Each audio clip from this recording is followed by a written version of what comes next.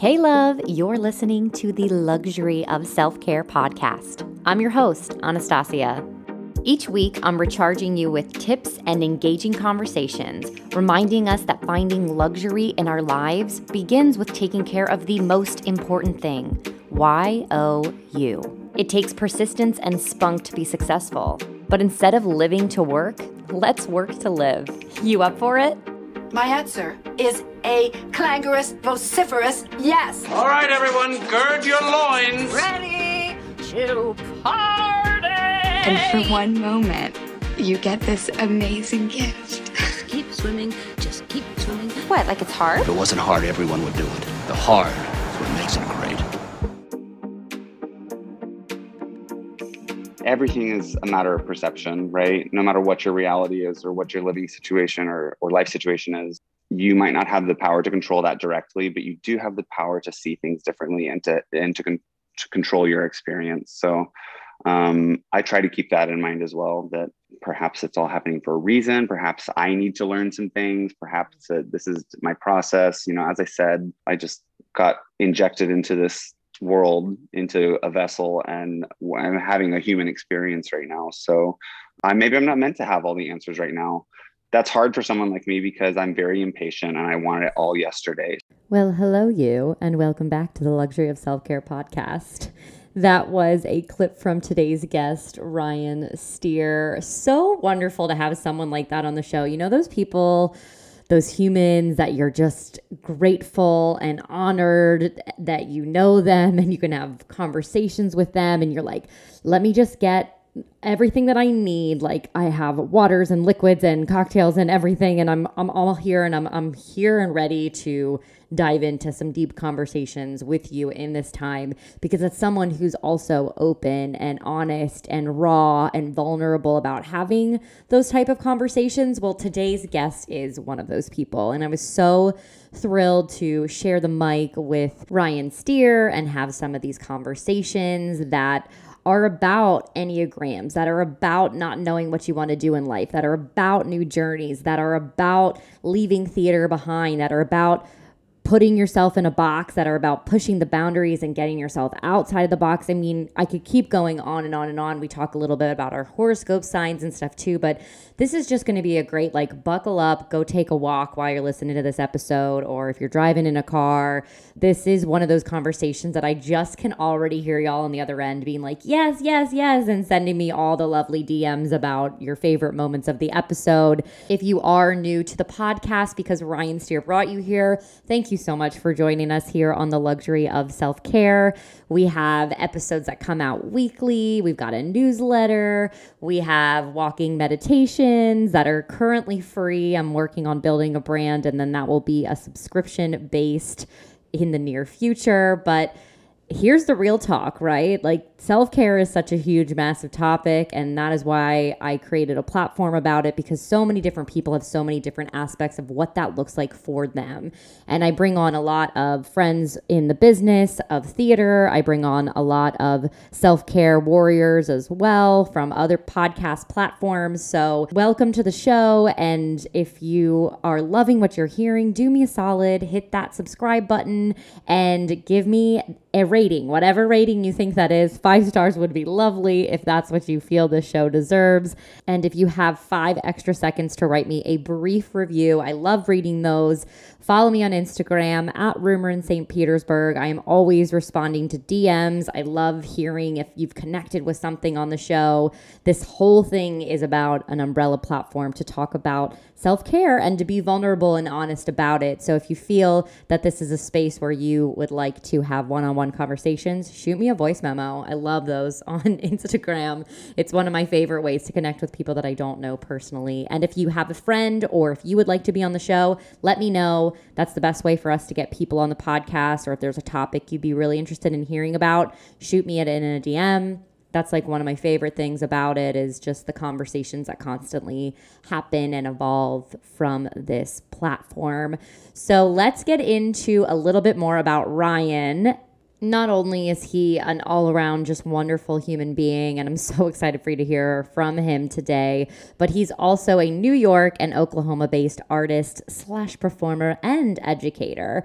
Ryan has performed in the first Broadway national tour of Anything Goes. Fun fact, I also wore the costumes from that tour and the regional production I did of Anything Goes, and we used the tour set. So I used to always look in the costumes and be like, there's Ryan's name. And my girlfriend, who was Reno Sweeney, who's also been on the show, Christina Tompkins, also introduced the two of us. So that whole connection there with the Anything Goes tour costumes was such a lovely gift. He was with A Chorus Line in 42nd Street, nationally and internationally, off-Broadway, and at the Paris in Las Vegas for Sex Tips for a Straight Woman from a Gay Man, and numerous regional theater credits, including performances at Paper Mill, Damn Yankees, and South Pacific, Ogunquit Playhouse. He did White Christmas, Westchester Broadway, McCarter Theater, Arizona Broadway, and many more.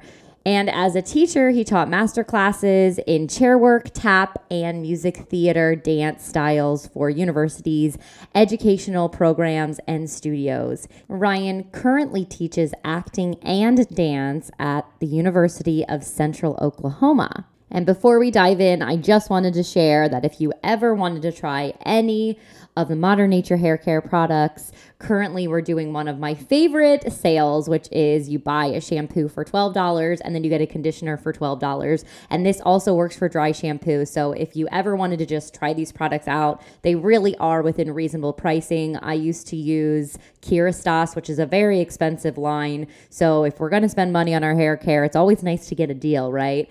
This is a vegan B Corp pending company that I work with, so all of the items are cruelty free and they're just really lovely for my hair. I absolutely love all the strength that it's built in my hair and the creamy moisture it's added to my hair. So if you have any questions about those products, don't hesitate to reach out to me. The sale goes through this weekend.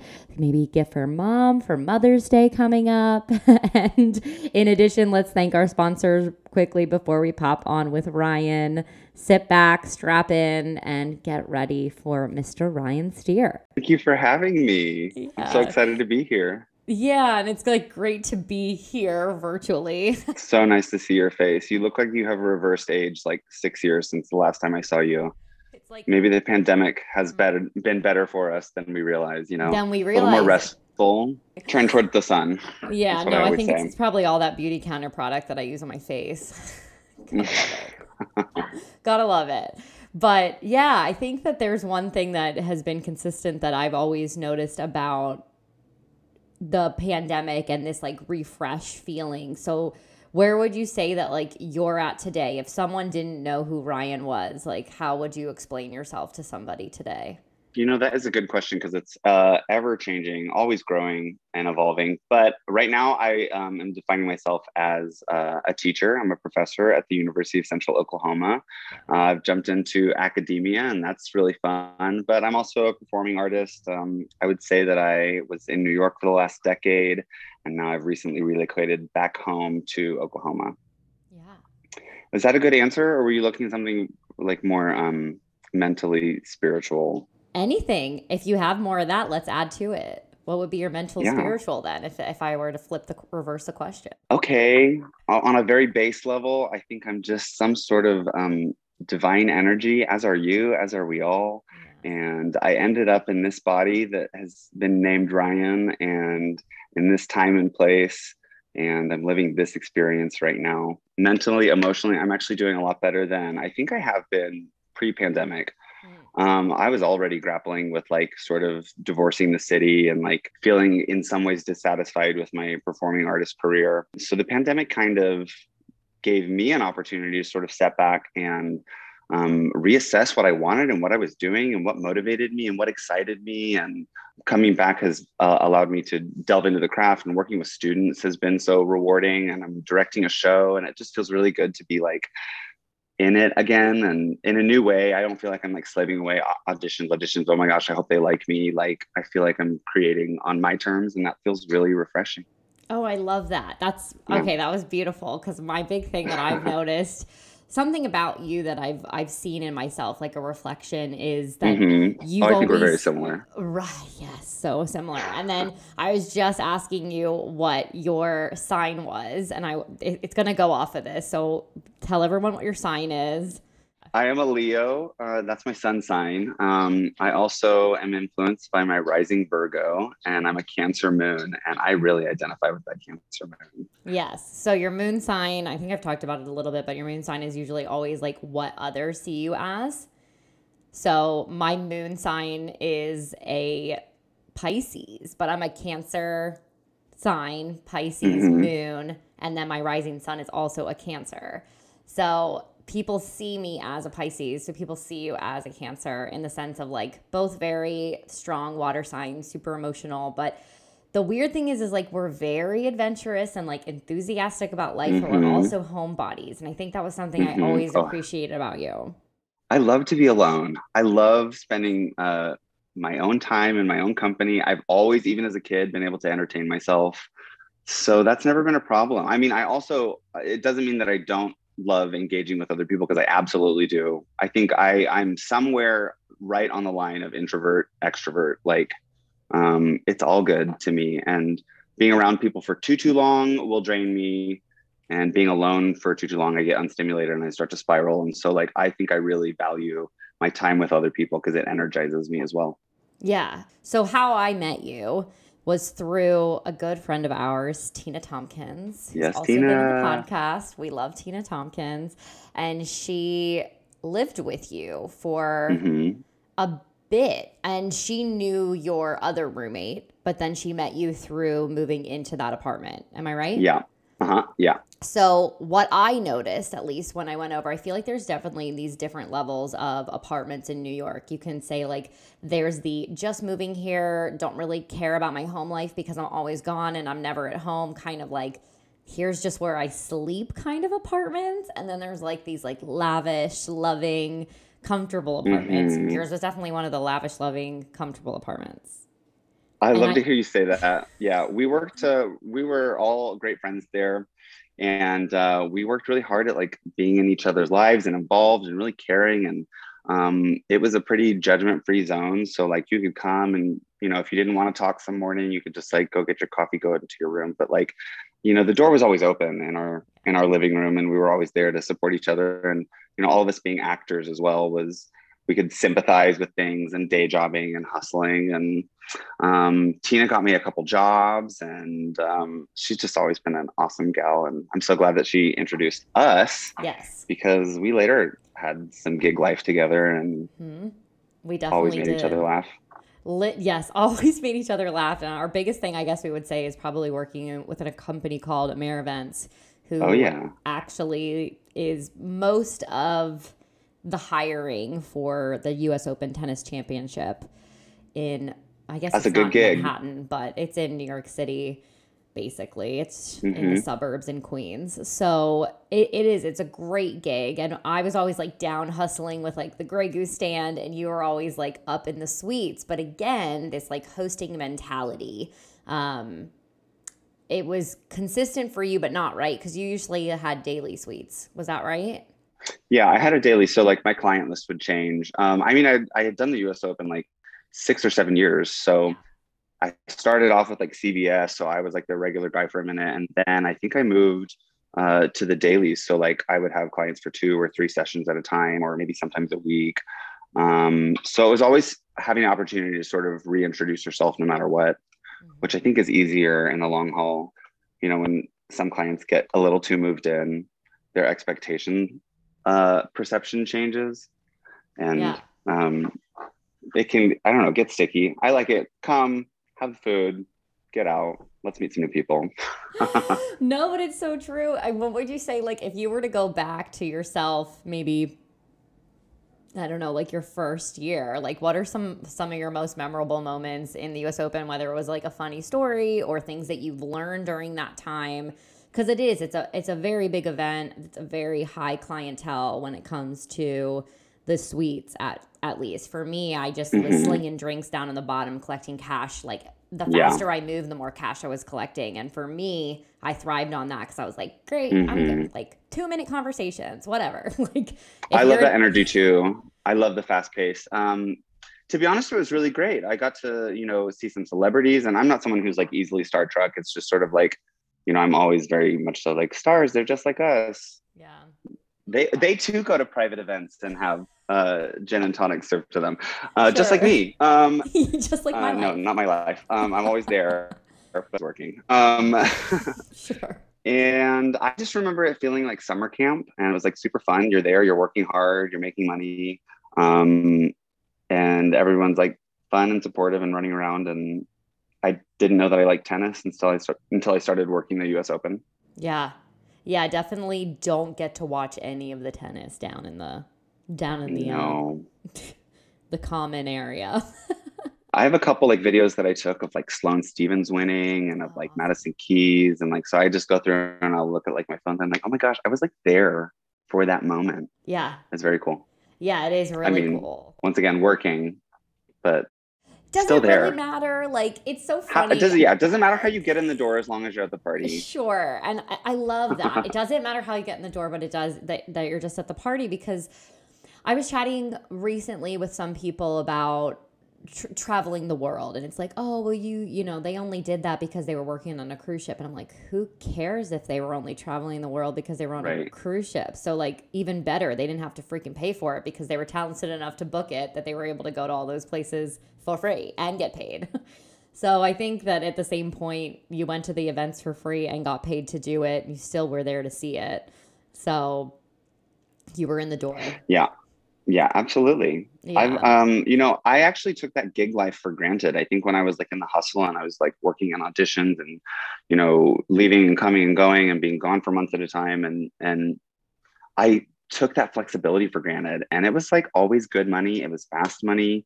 And I actually really thrived in that atmosphere. It was like, it played to my skill set, to my interests, and it was always different.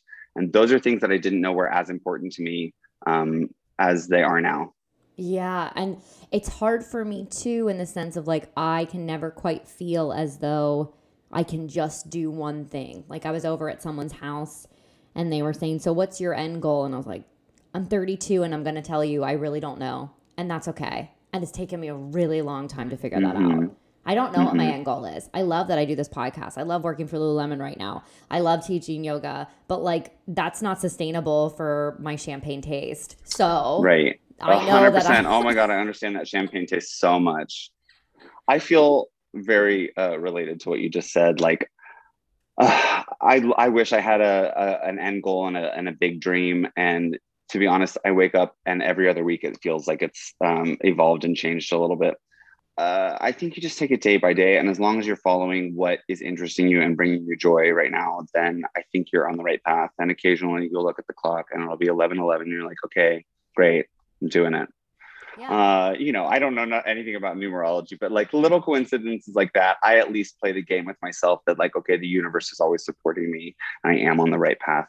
No matter, I don't have to see the picture. I just have to see the next 6 feet in front of me and continue going. Right. And I really believe it. At some point, I'll end up my destination. I think that everything is a matter of perception, right? No matter what your reality is or what your living situation or life situation is, you might not have the power to control that directly, but you do have the power to see things differently and to control your experience. So I try to keep that in mind as well, that perhaps it's all happening for a reason. Perhaps I need to learn some things. Perhaps this is my process. As I said, I just got injected into this world, into a vessel, and I'm having a human experience right now. So maybe I'm not meant to have all the answers right now. That's hard for someone like me because I'm very impatient and I want it all yesterday. So like, it's a life journey for me to sort of reconcile that. Yeah. And also another thing too that has been coming up so much. A lot of my friends are, I have a couple that are a little bit younger that are still in their like late 20s, but a majority of my friends are like mid 30s.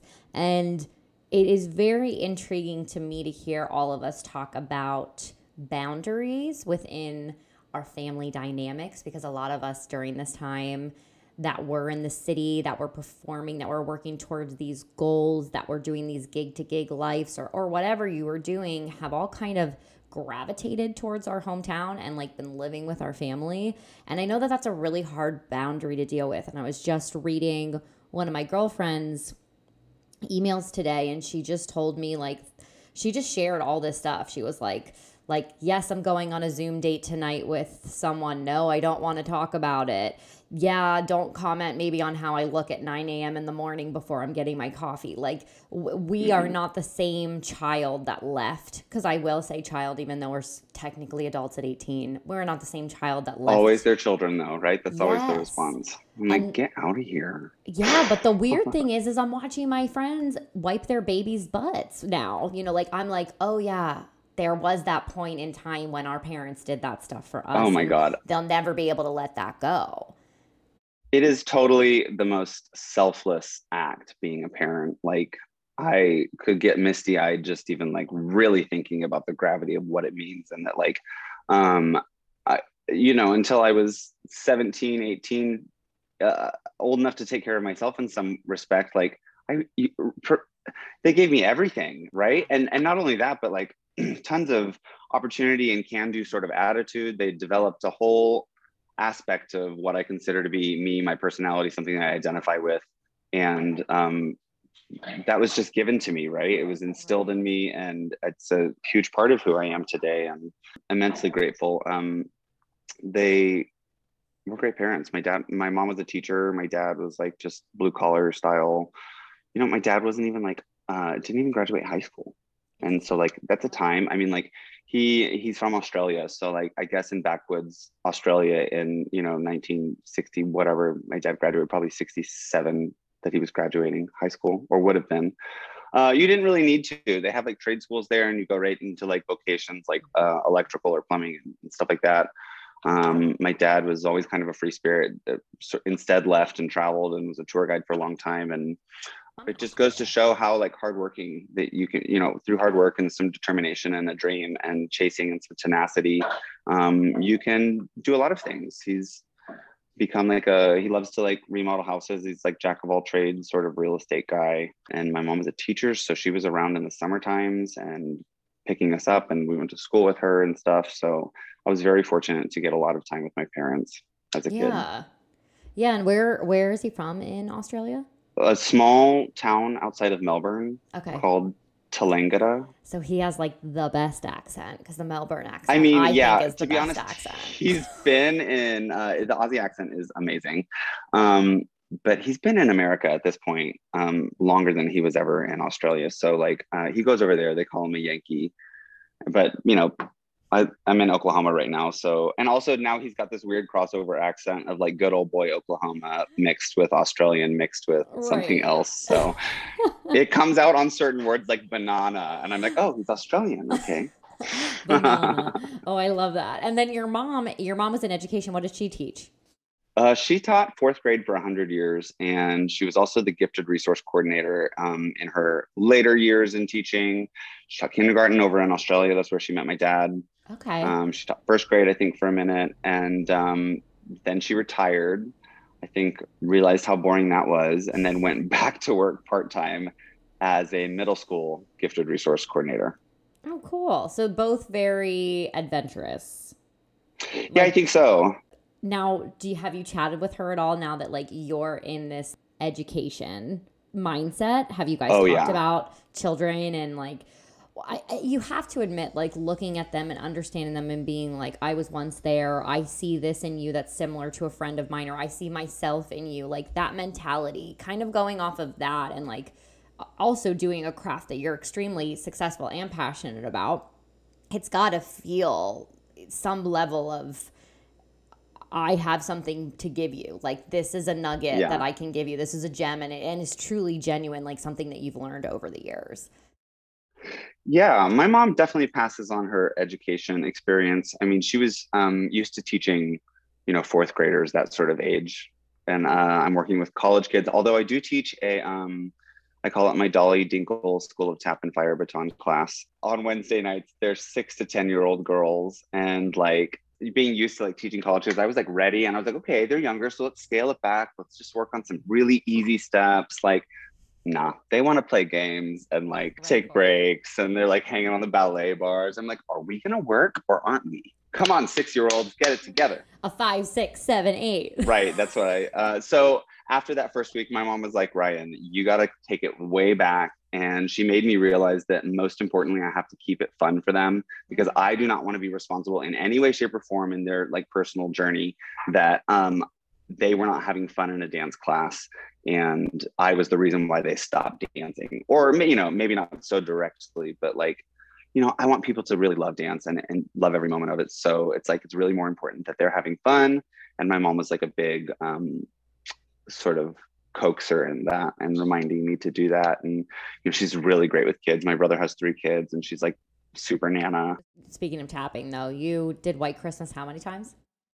Twice, although it was a cute show. Yeah. It was super fun to do. Now tap is your jam, but like what got you into dance in the first place? To be honest with you, I didn't dance until I got to college. So I've always felt like a late bloomer in life. And it was the same way with any of my like sort of high school activities. I first discovered music theater. My first musical was my junior year of high school, and we did My Fair Lady. And I was like, oh my gosh, this is so much fun. And then I joined choir that year. And I don't know if your high school ever did things like this, but there's like National Forensic League. It's like competitive acting. There's like all these, it's so nerdy. Love oh my God, you'd like go in like humorous interpretation, and like you do monologues and like duets and things like that, and you'd like compete for it. So I was like really nerdy into that. So in Oklahoma, there's not like really an opportunity. It's not like I come from some sort of Hollywood legacy or like New York, something that where you maybe you understand these things as you go. So I was very self-taught. You know, neither one of my parents are performers. No one really in my family really has been. So what was available to me was music theater. So, you know, looking around at college and stuff, and I thought maybe I was going to pursue this. It was either going to be pre-med or it was going to be like performing. So I was like, let's just drive off the rails, like screw life, let's figure it out. Like, who needs to be a doctor? I'm just kidding. I love doctors and I still think about it till this day. Like, I'm like, oh, maybe I should be a nurse. Maybe I should be a PA. I think because music theater was available is why I ended up singing and acting and dancing. Feeling like a chip in my shoulder, always trying to play catch up. I thought, let me go into music theater. It forced me to concentrate on a lot of different disciplines and skill sets all at once. Right. 4 years after college, what do you do? I started going to like NETCs and stuff, SETCs and things. And I booked some summer stock theaters in the summer times, and I'd go do that. And I hopped a plane the day after graduation and started working at Surflight.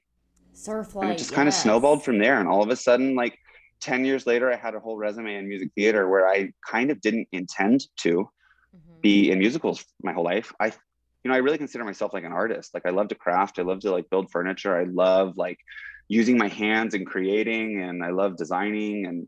And it just so happened that I also really loved the spotlight when it shines just right on you. So performing was a natural thing for me, but I think what was part of the dissatisfaction I was feeling, before the pandemic happened was me sort of coming to the realization that like, I wasn't being totally satisfied in the music theater industry, and that like, I was feeling called that maybe my interests and talents could lie in other places. And I had really only seen it in that sort of 2-dimensional way. And, you know, what do I like about music theater, and what can I bring from that into new avenues or new endeavors, and how can that help me? Because, you know, we are all whole organisms, but I think that working for so long in the music theater industry, you're like so obsessed with type and what am I doing, and like what songs do I sing, and what do I need to wear, and what calls do I need to be at, who needs to see me. Like it just gets kind of boxed in, and I was like, blah, blah, blah, blah, blah. This isn't like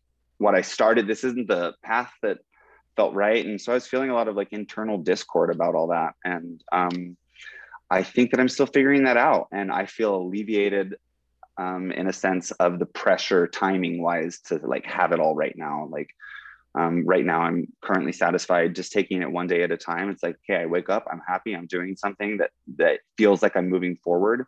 You flash forward, wow, it's a month later, and it's like, wow, I look back and I'm doing better than I was. So just keep on that trend and keep your attitude right, and Did I just give I you 100 thoughts at loved once? everything about that though. Oh my Because like God. I was like, yes, yes, yes. So you're like me. Doug always talks about this all the time. He's like, I don't understand it. It's like we pull out this box and I think we're talking about things in this box, and then there's this box, and then this box, and then this box. And it's like now we're talking about all these different boxes and I don't know where we are. So I loved it because I was like, oh yes. Yes. Gem. I was grabbing all of the gems. So my favorite gem though is talking about how feeling like in this creative field of musical theater and like being creative and being open and being vulnerable and being this and being that and sharing, giving. But then like I don't want to say the applause because it's not that, but like the achievement of it is like when we book the show, when we've all the right things that we put together got us the show. So my favorite part was always like, you booked, you nailed it on opening night. I loved that because anytime I started working for a company, I thrived. I knew I belonged there. Any job I booked, I knew I belonged there. Any job I didn't book, I probably, maybe it just wasn't meant to be, but I would have been just as good there. And I think the same for you, but a lot of us are trying to figure out like, oh, okay, like let me find this little box that I fit into. And it's very strange. And that's why I asked you in the beginning, who is Ryan Steer? Because I feel like a lot of us lead with, I work at blah, blah, blah, blah, blah. And I'm like, oh, it's always about work. Why do we do that? I mean, like, honestly, you and I, so many things, all of us out there, we are so many things. And why do we lead with like what we do for a paycheck? Why is that the most important thing? It's not to lead with. I don't get it. It's a very American mentality. And I say this in my opening. I say, instead of living to work, let's work to live. I work so I can afford to do these things that make my life worth doing. And my job also is part of that reason. Do I get paid for my podcast now? No. Do I want to get paid for my podcast? Abso-freaking-lutely. Do I love every aspect of the podcast? Not so much. But like, does it bring me joy overall? Yes. So it's like this constant battle of like, I'm just using the podcast as an example. So looking at theater brought me joy. And as it did you, performance brought us joy. But all these other things, they start to weigh out and you realize, like, do I really want all this detriment? And it takes time because when you're in New York, you start to learn more people. You start to make more connections, which does mean that you book more jobs. It really does. Sometimes I book jobs literally from a phone call, which that is crazy. The amount of time or I a Facebook message. How many, like, real gigs did I get from Facebook or something? Yeah. Because like a friend of a friend of a friend says, oh my God, you would be perfect for this. Or do you know anyone that is a great tapper for, you know, or something. Yeah. It is really interesting. So the connections are there, but this striving to fit into a mold. So now let's relate that to the world. As in you're saying like, I think I'll always do that. So my big thing that I'm recognizing is like, you don't need to fit into a mold, nor do I, with the world, nor does anyone else who's listening to this episode right now that's like, oh my God, yes, like why am I trying to fit into this box? Everyone's box is different no matter what the occupation is. Like, we're all different. That's the reason why sometimes it's a puzzle piece to put together a show. It doesn't mean you're not as talented. It really is. And quite frankly, like I'm always torn. I have this inner hypocrite in me that like sort of has the ability to play devil's advocate with itself. Yeah. And I'm like, well, what do you expect? It's like, there's millions of people out there. Everybody sort of wants their 15 minutes. Like, give the gift to a casting director that doesn't really have the time or the energy to spend too long. Like, give them a gift of being a type, right? Get in the door and work that way. You know, let's be honest, nobody wants to be one thing for the rest of their life. Nobody likes being felt like they're getting put in a box. But like, you know what, if that box is working for you, then ride that box until someday you have enough pull or clout or funds to be able to do your own thing. So unfortunately, we're very visually oriented, I think, as a species, but especially in the industry, it's a very visual industry. And so if you can't see it right in front of you, then and especially nowadays, you know, a swipe right, swipe left sort of mentality. If you can't figure it out, if a casting director can't figure it out in 30 seconds or a minute, like it's done. Bye. I don't have the time. I got to move on. Our attention spans. Like, I mean, like on TikTok, on Instagram, on like, it's just such a swipe thing. It's like, if it's not, it doesn't grab you right away, it's gone. So I think that we can do ourselves a lot of favors by branding, creating a podcast. I think this is wonderful for you. It's a great space for you. You look awesome doing it. You sound awesome doing it. I think that you have something to say and it's getting your point of view across. And I feel like through that, we know more about Stassi and like what her brand and her idea is all about. I think it's really epic and great. I think that we also sort of judge ourselves along the way and don't allow ourselves to really expose and be vulnerable in that way. Mm-hmm. I have considered myself in a sense like a consumer in many ways, like a psychological consumer. Like, imagine me learning all these things on the internet or something, or I'm inspired by you and I pick that. It's like, in a way, cosmically selfish for me to hold on to everything and to just sort of keep it within myself. Isn't the whole point of life on a larger scale about like me picking up something from you? It comes through me, spins through me, and then comes through my filter, and then someone else is going to attach onto that in a completely different way, and that's how the ball keeps rolling. So in a way, I feel a little selfish that like I am not wildly active on social media, or I'm not using my gifts to do something like a podcast or like a YouTube series or creating content for other people to express my point of view. I think that honestly, maybe this is my Cancer moon coming out. Yeah. Maybe I'm too sensitive. Maybe I can't handle the backlash. What would happen if like I had a little bit of following and someone like called me stupid or something? It's like, I don't know. Could my ego handle that? And that's a whole other conversation, right? And you're talking about Meisner technique too. I was like, are you Meisner techniquing right now? It's totally, like coming in and like going back? And it's very like, that. Yeah. Which is like it's an acting technique of like really bouncing off between the two partners or a group of people. So it's really funny you say that, because it makes so much sense whether you're an actor or not. But at the same point, could my ego handle it? And the biggest thing that I've worked on with like my personal coach is that I let my ego get in the way of my success all the time.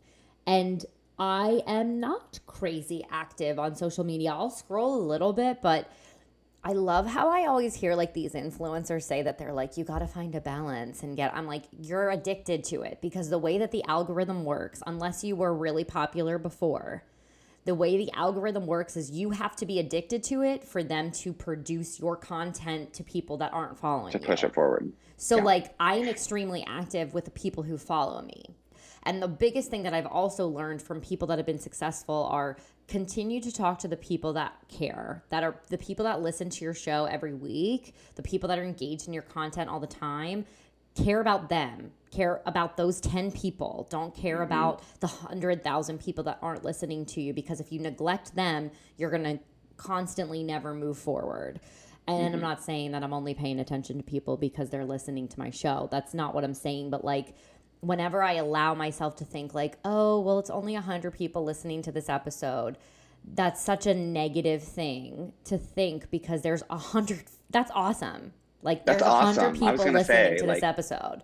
Like that's great. Like don't let it go. And I think whatever it is that you're doing or you're accomplishing, if it's not a podcast, like these kids are listening to Ryan. You have their attention span every single time that you're teaching them. What you say matters. What you say is going in them, that Meisner technique, and it is bouncing out to some point in their life, whether it's to some other student in that class or in your musical or whatever. So like teaching those kids, you have to have seen, and you know, they have no filter yet. And they're going through puberty, and we know all those things. Like it's rough freaking time. All these Netflix films with like these kids, and I watch them, and I'm like, oh my god, I'm so emotional. It's like I watch all these shows because it's sad. Like all those Netflix films, I'm like, it is a lot to start to figure out who the fuck you are in this world. Yeah, and I think it's even harder. I my heart goes out to kids these days, and just growing up, like it's so much faster, right? Like we're really you and I, you're probably a little bit younger than me by a few years.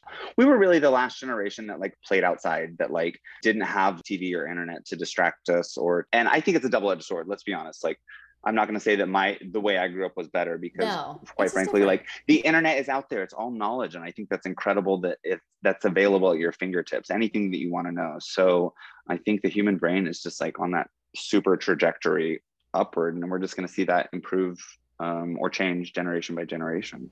Yeah, yeah. And again, to kind of circle back to things are changing, things are evolving, but we're not one thing particular. So I had just recently, I had been into Enneagrams a little bit and I had looked into Enneagrams and I asked you to like check one out. And it was really funny for me to get yours back because we're both the achiever. And the achiever's great. Everybody wants, it's a number 3 if you're into Enneagrams, but the achiever's great because you always want them on your team because they will work really hard. They're really passionate about what they're doing.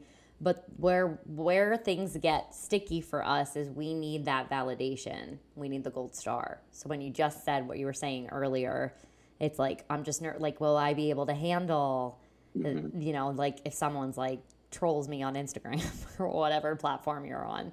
Yeah.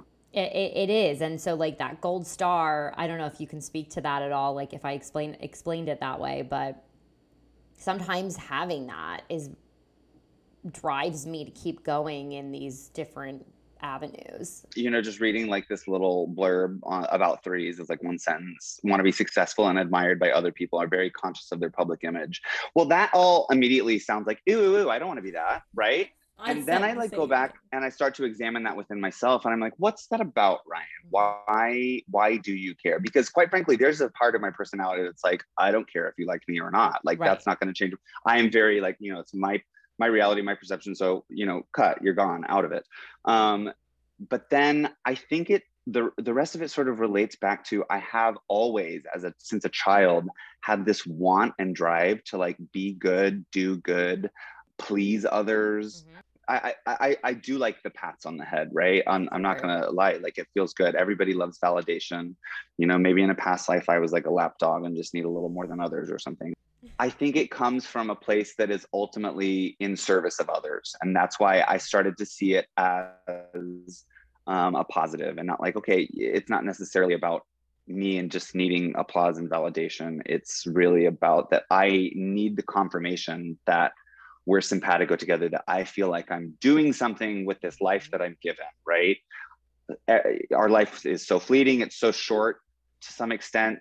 And so I want to know that your life is better because you met me. Yes.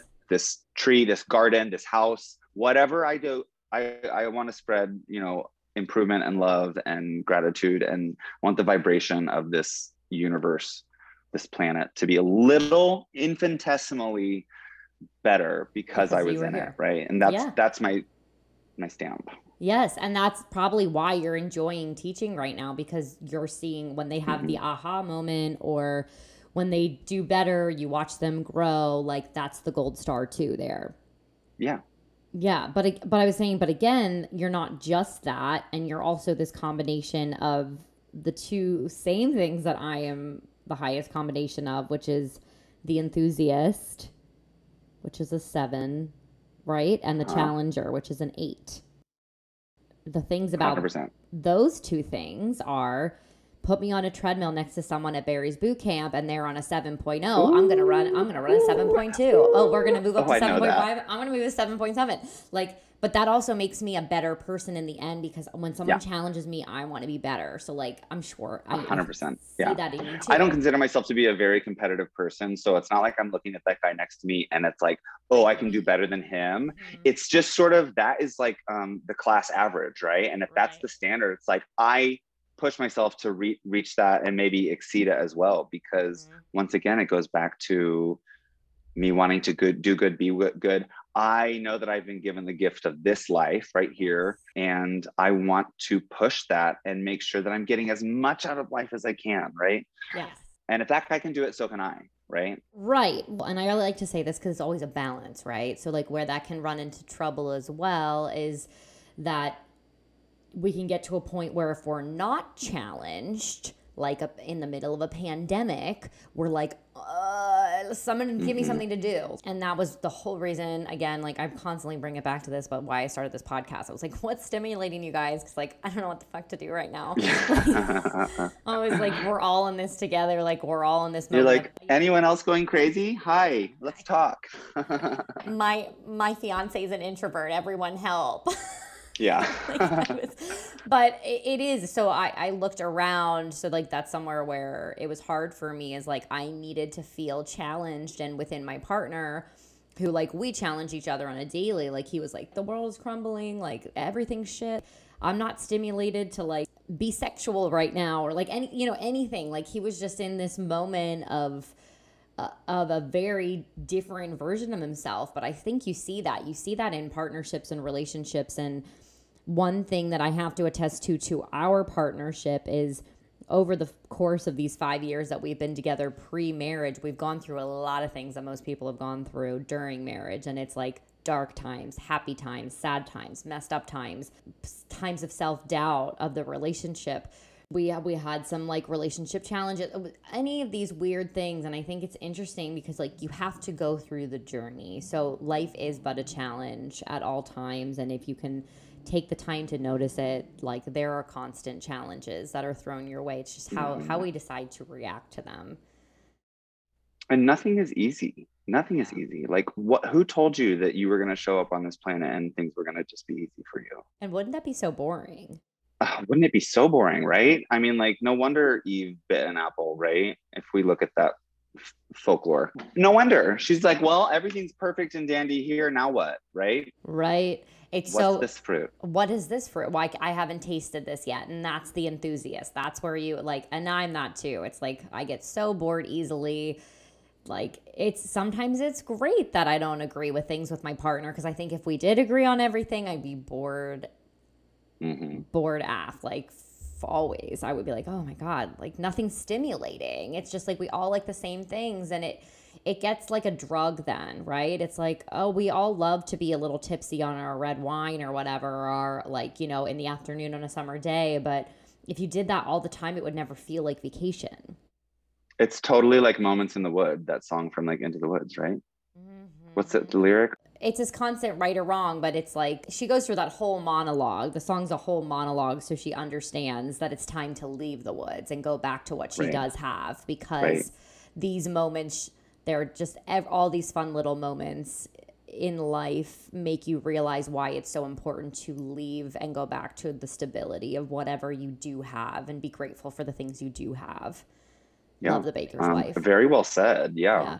Yeah, you can't have cake every day, right? You can't have cake for every meal. No, you'd feel like you'd shit hate all the time. cake. Yeah, and you would hate it. You would hate cake. Yeah, so there's got to be, what we talk about all the time is like this balance. So for you, Ryan, like if I were to ask you, what does self-care mean to you? I always love asking that question. Has it evolved? Has it changed over the years? Like if someone said to you, like, what's self-care? How would you respond to that? Self-care is loving yourself first. I've heard you say it before on your podcast. It is putting the oxygen mask on yourself before you help others. Because, and let's take it in a more personality or energetic sense, right? If I'm toxic in some way, then I'm just going to be like subconsciously infecting other people and not necessarily knowing it. But like if I make my temple clean and tidy, now I'm available to help you clean your house, right? Yes. And we can do that for each other, right? We can hold space for each other. I love listening to people and their issues. Like, I love when friends come to me and they feel that I am someone that they're comfortable enough with, that they can talk to me about anything. Same with my students. I tell them that I'm an open door. They can come to me about anything, whether it is related to our class or not. So self-care for me personally, sleep first. I think that we download a lot of information in our sleep. I'm not a sleep scientist or anything, but I think that there's some sort of special connection with sleep that we don't necessarily perceive or understand totally right now. And I think that sleep is really necessary to organize information in your brain. It's really good for your body, really good for recovery. And I think that I drink a ton of water. This is going to sound so basic because it's like everything that we've always heard. No one said this yet, so it's... Next, I'm going to say diet. When I eat well and when I exercise, I literally feel better. I feel like I can do things. When I start skipping the gym and I start eating fast food again, it's no wonder that my mood or my feelings about myself start to take a downward turn. And then I try to keep a sort of balanced perspective. I invite relationships that challenge me, friends, have a open door sort of ability to call me out on any of my behavior. So I'm always really willing to look in the mirror and be like, Ryan, you've effed that up, and like, you need to apologize, or you were out of line here. Or so I think that having some mental and emotional sort of tidiness as well really goes a long way in self-care. And thus, if I can offer you any advice as a general you, it's really just because I am a mirror for you and I see something within you that I identify with. I can't really give you advice that I don't have experience directly with. So, you know, when I'm saying something to a peer or a friend or a student, it's because I am currently saying it to myself, or I've already said it to myself, and I know this journey and this path. Absolutely. I say that too, and I sometimes will listen back onto an episode as I'm editing it, and I'm like, oh my God, take your own advice, girl. Take your own advice, girl. Oh my gosh, you know, it's that like old parent thing, like do as I say, not as I do. Mm-hmm. Oh, for sure. And one thing I want to commend you on too, and I know I've said this to you in the past, but the US Open is like a very busy, stressful, non-sleep oriented time for 2 weeks. And doesn't sound like a lot, but 2 weeks is a long time if you're only sleeping for like 5 to 6 hours a night, which some people are like, if you're lucky. Yeah. It's a lot. It's a lot. And it's a lot of giving, and not taking time for yourself. And one thing that I have to admit that is self-care for me during the US Open would be leaving where I was. Like, I have to leave. I do this all the time at work too. I'll go into the back office, even at Lululemon. I open my laptop. I turn on like this like meditation music or jazz in the background. I dim the lights wherever we are because those fluorescent lights in the back are like awful. So I'll flip around the switches and I'm like, listen, this is my half hour. Like everyone always walks in and they're like, oh my God. And I'm like, I cannot believe that you go back here for a half hour with these like insane lights and just like scroll for what feels like 5 minutes. I was like, I need a break. So my point is I would leave the space that I was in. And I would always, it was so funny, like I would tend to like come up to a friend and like I would chat with them and sit on the couch maybe in between sessions as someone was going out. But every time I would see you, I kid you not, I have never felt anyone feel so engaged in a conversation in such a hectic moment in time. Like you would always come out and you would be like, no, how are you? Like, what's going on in life? And you were like, oh my God, that's whatever it was. And it felt like we talked for 10 minutes, or the reality was we talked for 10 minutes, but it almost felt like I had a full hour of like detox because you genuinely cared, you genuinely listened and reflected and had something to say in that moment. Like you said, it's so nice that people feel like they can knock on your door, but truly like I feel like I curl up in this little like safety net basket and you're just like, in a conversation with you. I've always felt like that. And that's like such a beautiful gift to have. That is a really high compliment. You couldn't say nicer words to me, honestly, because as I said, that's what I feel like I want to do. I want people to have a safe space and I want people to unabashedly be themselves. I think it's unnecessary to have like any layers or facades or walls up. Like you come to me as you are, and you're not going to ever offend me, you know? Right. I love to hear that. I'm glad that you did. You know, this is partly conscious and partly something that has just always been a part of me. I have very good selective attention. So like I can not hear something or hyper focus. And it has been a pro and a con in my life. But usually when I'm talking to someone, I am really trying to like see the color of their soul, listen to the breath that comes out of them, listen to how they're saying things, watching their eyelid or their eyebrow, or like, and you know, that is very Meisner as well, which I didn't realize was something that I tried to do before I studied Meisner technique. But all you have to do is put your attention on whatever you're doing and the rest will follow. I don't need to worry about my response or my reaction. It's going to happen. It's going to happen instinctively. All I have to do is place my attention on you and pick up on your energy. And we just toss that volleyball back and forth. Yeah, I think that's such a beautiful thing to have said for anyone out there, to have a conversation with anyone. It really is. A lot of us are constantly like, "Ooh, that one thing," and then like you just monologued earlier, right? Which I do as well. And when you monologue, you're like, did I even answer the question you were asking? But the interesting thing is like we all go on that journey with you, right? And instead of actually thinking about like, how are we going to respond to, what you just said? And it's okay. Like when you're finally finished speaking, we're still going to have a response. And we can, if the other responses were super important, we'll get back to them. But like allowing you to have the mic when you want to have it is just as important. And I've learned a lot more the art and the skill of listening when it came to my partner, because I was so used to doing everything on my own. I was such a rock for a majority of my friends. I had a point in my life where a boss of mine said, like, who do you go to? Like, everyone comes to you, but who do you go to? And I was like 20.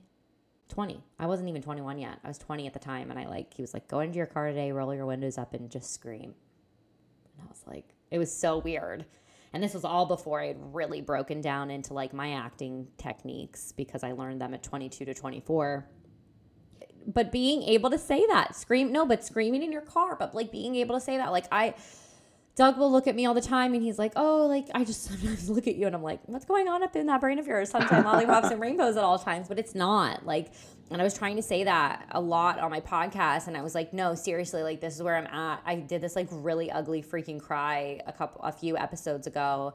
I think I heard that one. Instagram. It wasn't an ugly cry. It was beautiful. I loved it. But like, I wanted to let people know that. The one we were talking about? You were talking about dog choking?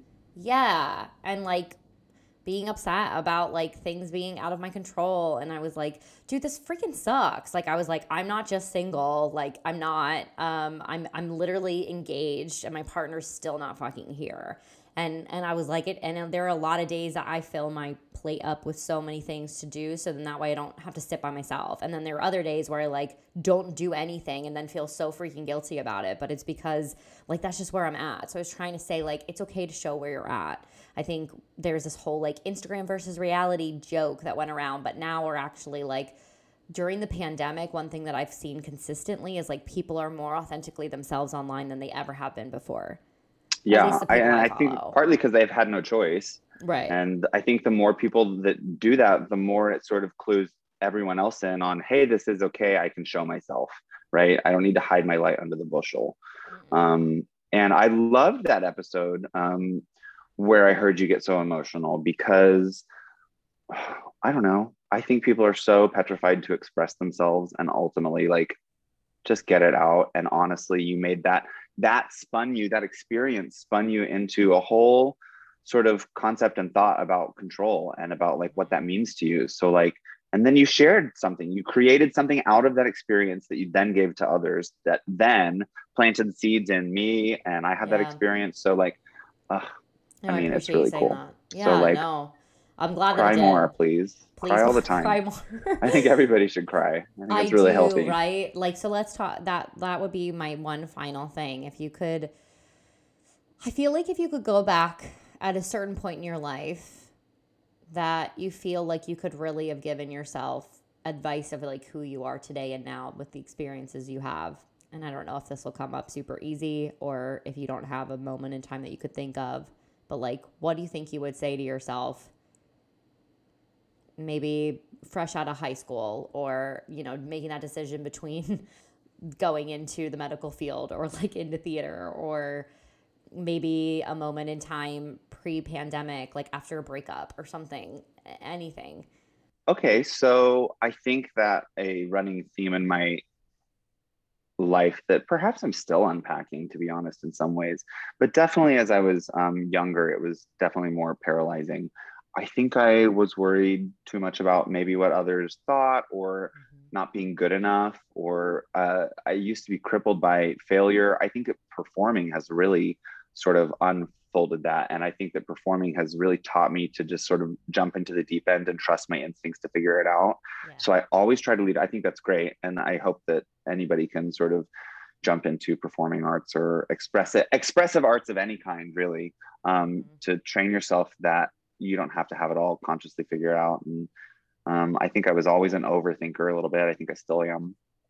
There is one, as you were asking me that question, there was one incident that popped right into my head. Also, I'll talk about that. It was my sophomore, junior year of high school, and we were doing like writing auditions for like this fancy English class called Aegis. I don't know if you had Aegis in your system. No. I don't know what exactly it was. It was like higher than AP. And here I was, my motivations were like, well, I want to be the best. I want to do the best. I want to, so I was like, what? It's the best? I'm in. So we had to meet after school in the library, and our assignment was very, very, very simple. It was literally like write a 2-3 page response about a book you've read that you liked and identified with. And I remember feeling, I was always like a good student, but like never really just like the most amazing, smartest, brightest, So I was really insecure about, and I had a lot of really smart friends as well. So I always felt like a bit of a dummy. I still think I am a bit of a dummy, and I joke all the time that I'm an idiot, but I think there are also different ways to measure intelligence. Anyway, oh gosh, I get off on tangents. I'm going to keep going. We had to write this book, and I remember not being able to think of a book that I really liked, because I was like, oh damn, I don't read. Like, and any books that I was reading was all stuff that was assigned like to, I don't know, did we read Catcher in the Rye or something? Mm-hmm. And even still, I was like such a fan of like Spark Notes and Cliff Notes. Yeah, I don't know, lazy or busy, I don't know. Maybe I was just efficient. Maybe I just wasn't interested in that one. Right. Anyway, I did read this book called The Tao of Pooh, and it was like a sort of used Winnie the Pooh as an allegory for Eastern practices and thoughts. And I would like to return to that book as an adult, especially considering the journey that I've taken myself on, because at 16, when I originally read it, I think it sort of planted some seeds, but I didn't really fully digest. And I was going to write on that, but I didn't feel confident that I could. And I remember right at the last minute before that started, I got up and I left. Oh, wow. And I didn't do the audition. And all of my friends got into this class and I didn't. And I would go back to here we go. We're coming back to the point, coming back. I would say to myself, get your ass into that library, write down anything, you're gonna be fine. I would think I was worried then, and I think that carried into a lot of future experiences and maybe past experiences before that. Try. Don't tell yourself, exercise the word can't out of your vocabulary. Like, try. I bet you anything, had I written that, I could have gotten in. And if I didn't, then so what? And that's something that I wish that I could have taught myself at a younger age. Ryan, don't worry about what other people think. Do what makes you happy. Do it. Why? Do you even want to be in this English class? Let's examine that, right? Or are you just doing this because you think that that's what you should be doing? Should is also a terrible word. Mm-hmm. Don't shit on yourself. I always tell myself that. Don't shit on yourself. I love Don't shit on yourself. I should do this. I should be this. I should be blah, blah, blah, blah, blah. We say that to ourselves all the time. And I think it's sort of like secretly negative messaging. Uh-huh. Right? I think that just merely rewording it.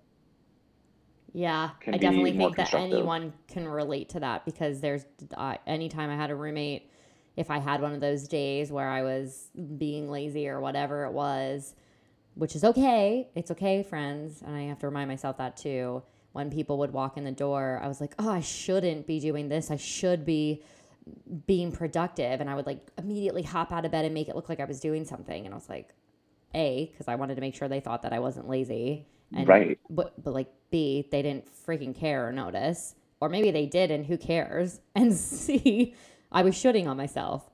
Yeah, all of those things. I don't know who originally told me don't shit on yourself. But it always kind of stuck with me, and it seemed lighthearted and a good reminder all at the same time. Yes. Well, if anyone else can find some of those fun gems of Ryan Steer, where are all the fun places we can find you online, on social media, or any place you want to direct anyone listening to this episode? I got to be honest. I am pretty spotty all over social media. I am on Instagram and Facebook. I almost never check my Facebook. But I do love Instagram. I don't post anything, although, one of these days I imagine I'll, evolve into my internet sensation Pokemon, like final evolved Pokemon version. So maybe by then I'll have like a TV series or something like that. I'm sure you will. I can see that. Let's write something together. Or a book. Yeah, let's write something together, please. I'm always down for creative outlets. I think there's a lot of things out there, right? Like my dad had brought this up to me the other week, and I don't think it was supposed to be discouraging. I just think it's very far-fetched, like what this podcast is and means to him. And what I've noticed is he was like how long, he said, so when's your end cap with this? Like, how long are you going to keep trying to do this until, if it's not successful, like you'll stop? And when the weird thing is like, I'm having these amazing conversations with my friends. People are listening. And my answer to him was, the minute that people stop responding to the episodes, and they respond to every episode every week, twice a week for the ones that I'm doing right now. And I was like, I will probably, and I have said this before, I'm going to be taking it down to 1 a week because unfortunately, because it's not my main source of income, it's a lot of work for each episode, whether it's a solo or with other people. But I think we allow, especially, you know, the parents' mentality and constantly pleasing them, which I've just recently talked about too, that do it because you want to. I do this because I have a lot of my friends' stories that I think need to be heard. I think I have amazing conversations with really fabulous people about things about self-care. I think self-care is this topic that's kind of very wishy-washy, and that's a great, beautiful thing about it too. Like, it's different for everyone, and I want to bring on different people with different ideas of it or similar ideas of it. So I will be doing this podcast as long as people are always responding. So if you do love this podcast, please always reach out, be subscribing to the station or the channel, and find it's so Ryan. easy. Find Ryan too. Ryan M. Steer. M as in Michael. Ryan M. Steer is my handle on Instagram. Probably the easiest way to find me.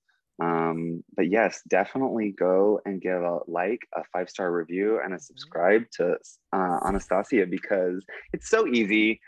I listen to a lot of drag queen podcasts, and it's like, why do I continually consume this? And yet I have not subscribed officially. Like, sure, subscribe. Throw the phone out there, right? What does it require from me? It took me like literally less than 5 seconds, and it means everything, right? So yes, definitely helps out. But I had so much fun chatting with you today. Thank you so much. Oh my gosh, me too.